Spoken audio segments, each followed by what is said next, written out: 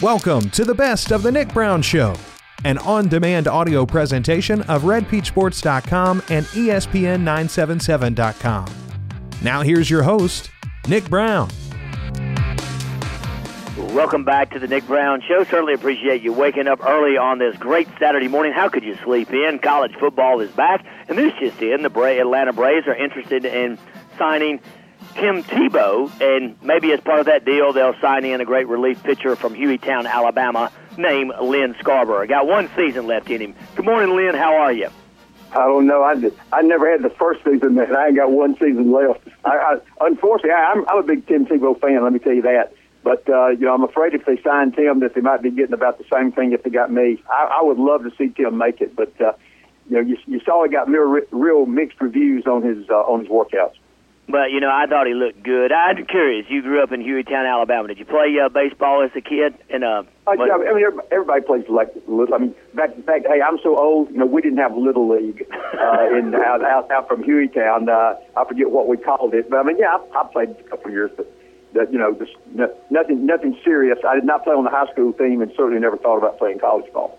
I want to tell you, I want to start right off now because last season the Auburn Tigers were picked really high. In fact, I got my copy of Lindy's out and looked at it from a year ago, and Jeremy Johnson's on the cover, looking great, Heisman Trophy candidate. Tigers expected to do really well, push for the 4-team playoff. Is it going to be deja vu with the Tennessee Vols and Josh Dobbs after we saw that performance versus App State? There's no way to explain what happened in the Tennessee game. This is not an Appalachian State team that's won back-to-back national championships in the time frame when they beat Michigan. The ironic thing, it was 9 years to the day. On September 1st, 2007, they went into Michigan and beat Michigan. And on September 1st, 2016, 9 years to the day, they go in, outplay Tennessee. And if either one of their guys, Josh Dobbs has fumbled away the game, and the ball's laying there on the ground in the end zone, and they got a Appalachian State guy on either side of the ball. If either one of them just look over and lay on the ball, then if they can hand the ball 3 times up the middle and kick a field goal, they win the game. Now, with Appalachian State's kicker, I'm not sure that they would have won it, because if he doesn't shank a extra point, and if he doesn't shank a field goal, then Appalachian State wins the game they deserve to have won in regulation, and Tennessee never even gets a chance to pull the thing out in overtime. I don't know. Either they really have gotten a wake-up call because of what happened, or 99% of the predictors in America are going to have egg on their face. Well, and here's the thing. I look as App State made the transition from an FCS team years ago.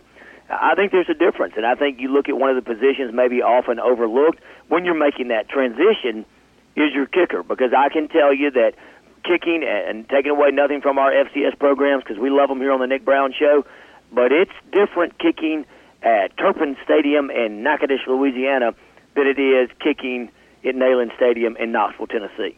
Yeah, there's no question about that. And it's, and the thing is, Tennessee's got everything. We got receivers, great running backs. The quarterback's supposed to be the second best quarterback in the league. Good recruiting classes, solid. And for Appalachian State to come in there and outplay them and deserve to win the game. Here's the thing. You can look back in every championship season. Alabama had a championship year when they beat somebody. It might have been like Southwest Louisiana back at the time, where they won on a punt return. They won by 7 points over a team they were 25, 30 points favored to beat, and they basically outplayed during the game, and they won on a punt return. Well, that was the year, I believe, that they played for a championship. Auburn had a couple of them in a couple of years that they've played. And I'm sure if I go back and could research it a little bit, you could find games at LSU and Florida and the other SEC teams that have either won or played for national championships had games that they easily could have lost. The Tennessee is the absolute prime example. 1997, when they win the championship, Arkansas has them beat. And Clint Sterner, the quarterback for Arkansas, literally trips over his own shoe as he comes back from center, and instinctively to brace himself, he reaches down to brace himself with the ball in his hand. The ball bounces free, Tennessee recovers, and Tennessee wins the ball game. Arkansas is going to be able to run the clock out and win the game. And Tennessee goes on and wins the national championship off of a play that was literally handed to them they did nothing to deserve.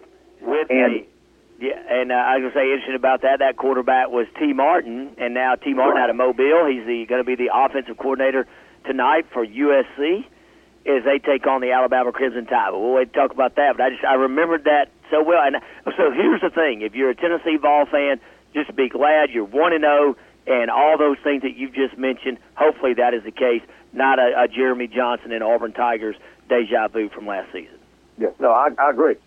So we'll see. We'll see if this is the wake-up call, that glitch that happens during almost every championship contending season, or if this is an omen. And if it's an omen, then I don't know. I suspect if Tennessee loses 4 or 5 ball games and is not the champion of the Eastern Division, with all the hype they've been given, and with on paper how they are so dominant over every other team that they should be playing in their division, I don't know that we will have. When's the last time we will have seen a fan base as frustrated, disappointed, revolting as what you're going to see from 107,000 guys dressed in orange and their closest friends that are up in Neyland every weekend? You're exactly right. I would turn down. We're talking to Lyn Scarbrough from Lindy's Magazine. Lyn takes you to 10 every Saturday morning on the Nick Brown Show. And, Lyn, I'm going to talk about the South Alabama-Mississippi State game. We'll call it 1AD after DAC. And you look at South Alabama, and I don't know if it's ever going to happen. They had great years when they were in that transition, when they were starting a program, but their level of competition was very weak. Joey Jones, the head coach, played at Alabama for Bear Bryant. In my mind, I always thought that Joey Jones would go, coach South Alabama, then become some type of coordinator at Alabama and make the transition into the head coaching role. Well, it just hasn't happened, and they had everything in their favor to make it happen. Southern Miss, a strong recruiting area. They share it with South Alabama. They were down with Ellis Johnson, didn't win a game. They couldn't take advantage of that. We were seeing the end of your good friend, Larry Blakeney, his tenure at Troy. Troy dropped off a little bit. They couldn't take advantage of that. And they couldn't take advantage of the situation at UAB. So now you find South Alabama with Joey Jones taking on the Mississippi State Bulldogs today. Yeah, and I think the jury's still out about what's going to happen with South Alabama long term. It's still very early in the evolution of their program. Go back 2 years ago, and we're talking about Tennessee. Look at the score of the South Alabama at Tennessee game 2 years ago and check the yardage and see who actually did what. South Alabama went up and very well should have beaten Tennessee, just like Appalachian State should have beaten them the other night. And they have played, South Alabama's played some very competitive ball games, and they've earned a bowl bid. So it's not like, they're not there. They're not there yet. And I'd love to recruit for South Alabama. Come down here where the weather's good. You're close to the beach. You got girls, wearing halter tops to class, and you've got great weather, and you can go down to Wenzel's and Oysters at the Oyster Bar. And I think South Alabama, they got decent facility for their level of play. So I think that there's good potential there. But this team's not going to beat Mississippi State. I don't think. But then I didn't think Appalachian State was failing through with Tennessee. Mississippi State lost a lot. Let's be honest about it. They got a great receiver coming back, but they lost a lot on the line. They lost a good running back, and they lost the best player in their history. I don't know whoever you consider the best player in the history of LSU or Auburn or Alabama, but whoever that is, that's who Mississippi State lost. They lost a guy that, in my mind, is easily the best player they've ever had, and who may be the starting quarterback for the Dallas Cowboys. That's not going to be easy to replace. Mississippi State's lucky in that they play the easiest schedule of anybody in the Western Division. For some reason, they got that game stuck with Brigham Young out in Provo in the middle of the season. I don't know who in the world thought that was a good idea, but otherwise, they got 3 easy non-conference teams, and they don't play the best teams in the Eastern Division. Now, I want to run back one thing too, and I talked to you on the phone. And I failed to bring it up when we were talking about it with Tennessee. I'm going to say it for Tennessee Vol fans. We got a ton in North Louisiana. I think so much has been made about that game at Bristol, and I talked about you on Thursday, and we thought there's no way they could overlook App State. I think all their eggs, everything you heard out of Knoxville was they're getting the stadium ready. They're putting the turf down at Bristol. I think you're going to see a different Tennessee team. I forgot to mention that. I wanted to mention that to you because I think they overlooked App State, and we're looking forward to Bristol because that's all everyone was talking about. Well, maybe. That's possible. It's a tendency. It's an understandable tendency to do that. It will, right there in your backyard, will Arkansas overlook Louisiana Tech because they got to go play a good TCU team in Fort Worth next week? Maybe. If the coaches do their job, they won't. I would have caused my players to sit and watch the entire replay of the Appalachian State-Michigan game if I'd been Butch Jones and his staff, because you got them outmanned, but you got to beat them in between your ears. And I would have had them sit and watch the entire Appalachian State-Michigan ball game so they could realize what could happen. Hopefully, what happened in Knoxville is an eye opener to all of the teams in the SEC, particularly those teams that are starting out this week playing teams that are not Power 5 conference teams. Well, I will look and go through. You got Missouri at West Virginia. That game is kind of because it's been overshadowed because of all the games going on across the land. That's one you haven't heard much talk about. No, that's a good ball game. I mean, Missouri lost their starting quarterback, and Hansborough left too, didn't he? The running back. He's not back for them, is he? You're correct. It's Hansborough, but he's gone too. He's gone. So, they've lost some of the better players. They had to suspend one of their better defensive players. I think maybe two of their defensive linemen were suspended, so they didn't have the level of depth that the more powerful traditional teams in the conference have got anyway. They're going to West Virginia. It's a road game. They probably won't have a good Missouri fan base there with it being Labor Day weekend. And I've covered games in Morgantown, and that's a tough place to play. I suspect there'll be a lot of sofas burned tonight, tonight, like I say today. I think you have a lot of furniture burnings in Morgantown tonight. There you go. That's a good one. I'll tell you what, a game, and I'm a little disappointed that Kirby Smart did not call me and ask me who Nick Brown wanted him to start at quarterback, and that was going to be Jacob Eason. But I want to tell you about this game, Lynn, that everybody has a game they're looking forward to. Of course, you got a 1A, you're Auburn Clemson. And then what's the second game? I'm calling it 1B because it's such a great weekend of college football. Mine is Georgia, North Carolina, simply because you've got Georgia, coached by Kirby Smart, his defensive mindset. Who's his offensive coordinator? Jim Chaney. Then you look at North Carolina, Larry Fedora, his offense. He's an offensive guy. His defensive coordinator is Gene Chizik. So I look at this game as a coordinator's game. How is Gene Chizik and how is Jim Chaney? What their head coaches go opposite of their specialty area. But I just wish Jacob Eason would have been starting at quarterback. But that's Georgia and North Carolina. Well, I think that Georgia, Alabama, and Auburn, Kirby Smart, Nick Saban, and Gus Malzahn all made the same choice. I think it's very possible that the most talented quarterback on each of those teams, the one maybe best suited to run the offense there, is somebody that would not have played before. Jacob Eason is the quarterback of the future at Georgia. It's going to take a heck of a quarterback being recruited in the next couple of years to have a chance to supplant him. He was the number one quarterback in the country last year. He looked like a Heisman Trophy winner in the spring game. Admittedly, it's going up against his own defense. But he's a very, very good quarterback. But he's going up against a good North Carolina team. People forget, the only reason Clemson was in the national championship game last year is because they beat North Carolina in a game that ended with the second worst call I've ever seen in college football.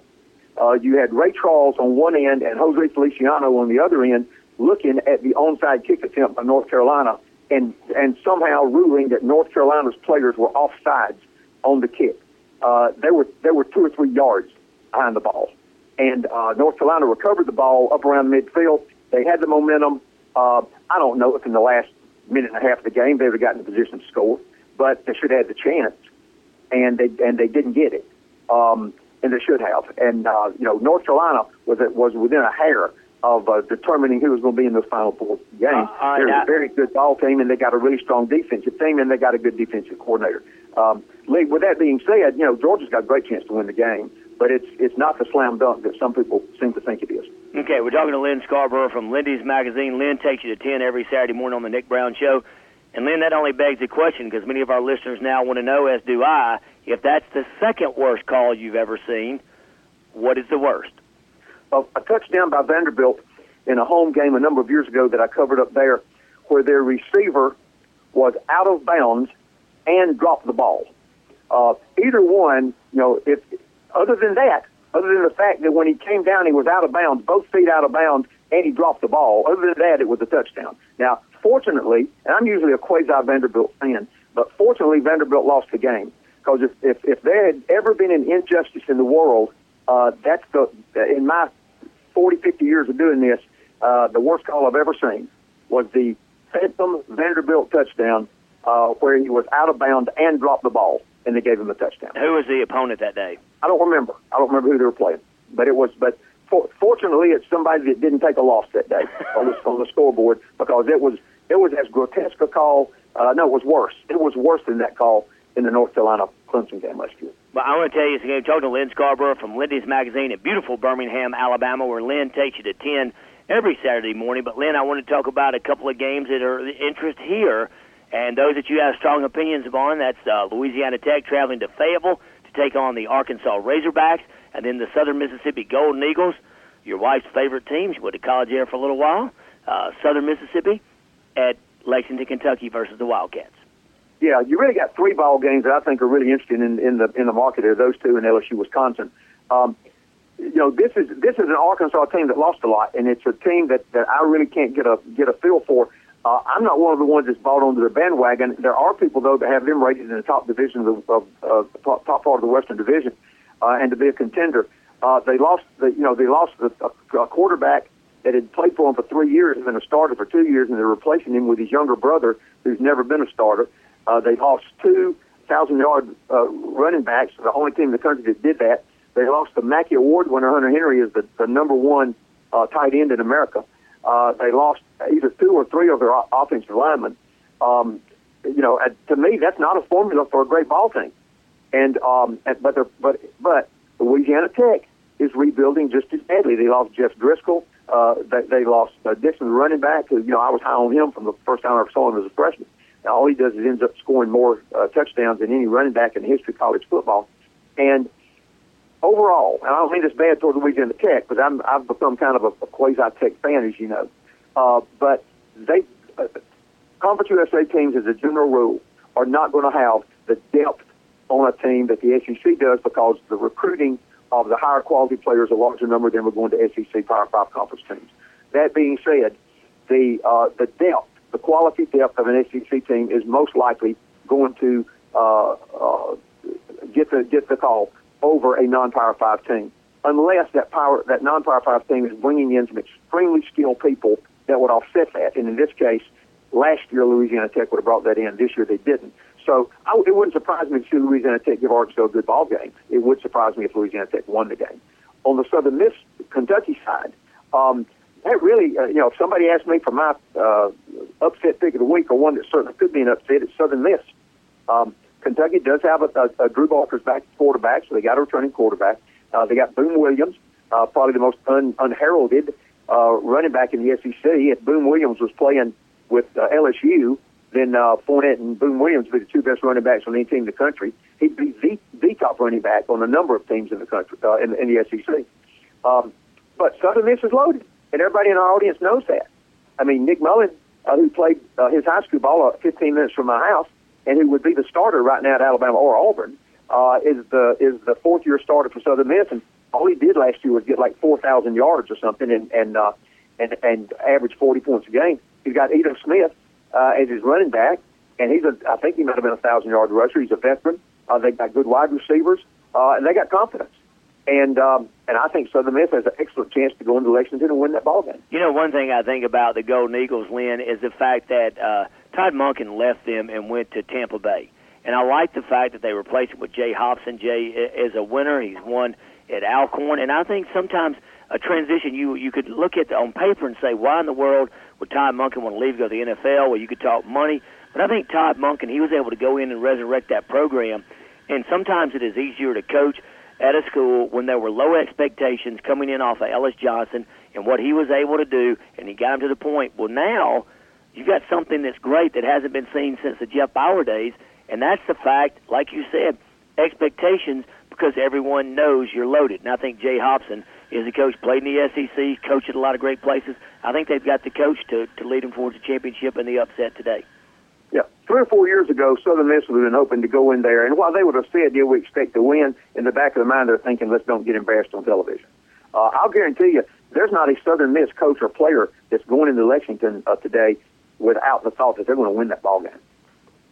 Absolutely. Now we'll turn over to I guess you would say, the entrees for tonight, and that is going to be LSU, Wisconsin. Now, by the way, that is not the first college game. A lot of people are reporting that is the first college game at Lambeau Field. Yeah, there was one played 30 or 40 years ago. Stephen Norbert College and Fordham played back-to-back years in 1982 and 83. So 1983, which it was like Fordham lost the game. And the reason I remember that, I don't remember it, I looked it up. Fordham is where Vince Lombardi played. It was a little series they had. So they have had college football. So let's just say it's the first one in 30 years and the first time anybody from the Power Five has and I don't mean it to sound bad, but this is the first real college game. Oh, Lyn, come on now. We love Division II. Well, that was Division III. We even like Division III. So, with all due respect, and hey, we cover Lindy's covers Division II and Division III better than any magazine in the country. And and we give the best coverage of those divisions of any sports venue anywhere. But with all due respect, this is the first. To me, this is the first college football game that's been played on Lambeau Field. And I've told you before, I've got my press pass and I'm leaving here in 30 minutes heading to Auburn. I'll be in the press box for the Auburn-Clemson game. But if I had my choice of any game I could cover, I'd be up there. I'd like to see the Wisconsin team run out on Lambeau Field for the very first time with 50 or 60,000 people up there in the stands in red. The emotion of that happening is just, is going to be something off the charts. LSU will certainly have a good crowd up there. They'll have probably a lot of folks outside the stadium that can't get tickets. And it's going to be a great game to be able to cover. I don't expect it to be a classic game. I think emotionally, Wisconsin's ahead before the game starts. And, LSU's behind 7-0 probably when they kick off. However, probably in 2 possessions, LSU's ahead 14-7. And that's that. This is not a classically great Wisconsin team. They had one player on our All Big Ten team, our preseason All Big Ten team. He was their veteran offensive lineman who quit. Health issues caused him to quit. So the only guy they had, according to our guys, that was first-team All Big Ten player is no longer on the team. And that's a huge loss. That's a 3-year veteran offensive lineman.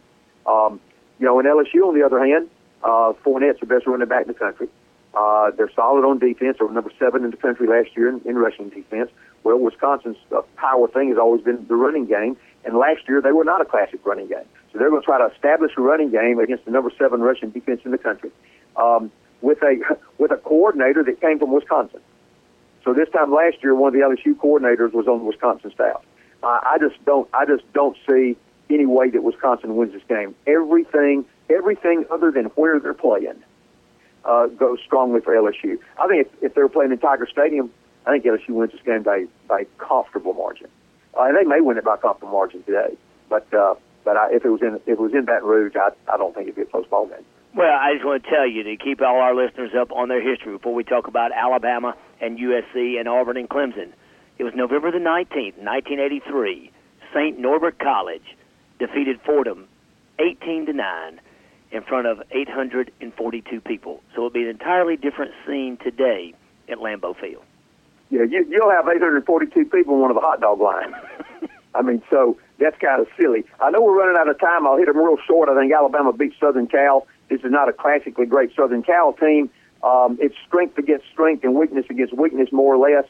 Alabama's defense, outstanding. The Southern Cal returns 10 of its 11 offensive starters. The only one they miss is their quarterback, but he's a very highly rated quarterback. On the flip side of that, Alabama's defensive line is great. Southern Cal lost every member of its defensive line. They returned nobody in the defensive line. So you've got that situation with them. If I had confidence in Alabama's quarterback situation, I think they'd win comfortably. But as it now stands, we don't know that to be the case. So I like Alabama. I would be very surprised if that were to be the case with Southern Cal to win. At Auburn, sort of the same situation. I think that Auburn's real question is a quarterback. Can Sean White operate that offense enough to give Auburn's defense a shot? Clemson has the best offense in the country. I don't think there's any question about that. But Auburn's defense is better than what people give them credit for. I think the real issue is going to be, does Auburn have a quarterback that can run the offense? Last year they did not, and they finished 7-6. This year, if they do, hey, Auburn could be a 10-win team. They're very good overall. will their quarterback get the job done? Until we've seen a quarterback on this Auburn team that can run the offense, you've got to go, when they're playing a power opponent, you've got to go with that other opponent. If Auburn would have beat Clemson today or played very close, I might see a different thing when we're talking in a couple of weeks about the Auburn-Texas A&M game. Well, that's what Danny Sheridan said, Lynn. He said that if Franklin was the starting quarterback at Auburn, he could easily see this team winning 10 games. Yeah, I know that, but, I think it's amazing that Danny Sheridan, who probably has never attended an Auburn practice in his life, has a better idea of who ought to be the Auburn quarterback than the Auburn coaching staff does. So that was kind of insightful to me that he would say that. Well, but yeah, and the thing is, maybe he's right, but he certainly has nothing upon which to base that. Well, and also, too, I'm still waiting for him to release the name of the bagman from 2010, the Cam Newton saga. Yeah, well, he'll be calling the plays. Danny Sheridan will be calling the plays at Auburn before he ever comes up for that. I'd like to tell you, I'd like to show you where the $1 million is that I've hidden in my backyard, but I didn't do it. So if I'm basing something I say to you on something I know to be a lie, then you're probably not going to have it. So don't hold your breath on that Danny Sheridan bagman thing. Well, if you got $1 million hidden in your backyard, as soon as this show is over, I'm making my way to Birmingham because I know you're leaving to go cover the game at Auburn. So if you find some holes in the backyard today, Lynn, that was just moles. You got a mole. Well, that's not a problem. In fact, I got a couple of things I need dug up. Just look for where the yellow markings are and dig those up first. Lynn, I always enjoy talking to you. Lynn takes you to 10 on Saturday morning. Lynn, have a safe trip, and look forward to talking to you next week. Yeah, thanks, man. Let's hope it's a really good day for the SEC. This could be a bad day, losing a lot of bad games, but this could be one of the best days in SEC history if the big teams will go out and win their ball games. All right, Lynn, certainly appreciate it, and travel safe. All right, Nick, talk to you soon. All right, that's Lyn Scarbrough from Lindy's Magazine. Lynn takes you to 10 every Saturday morning on The Nick Brown Show. Thanks for listening to the Best of the Nick Brown Show. Tune in live every Saturday on ESPN977.com or subscribe to the show in iTunes, on Stitcher, or at redpeachsports.com.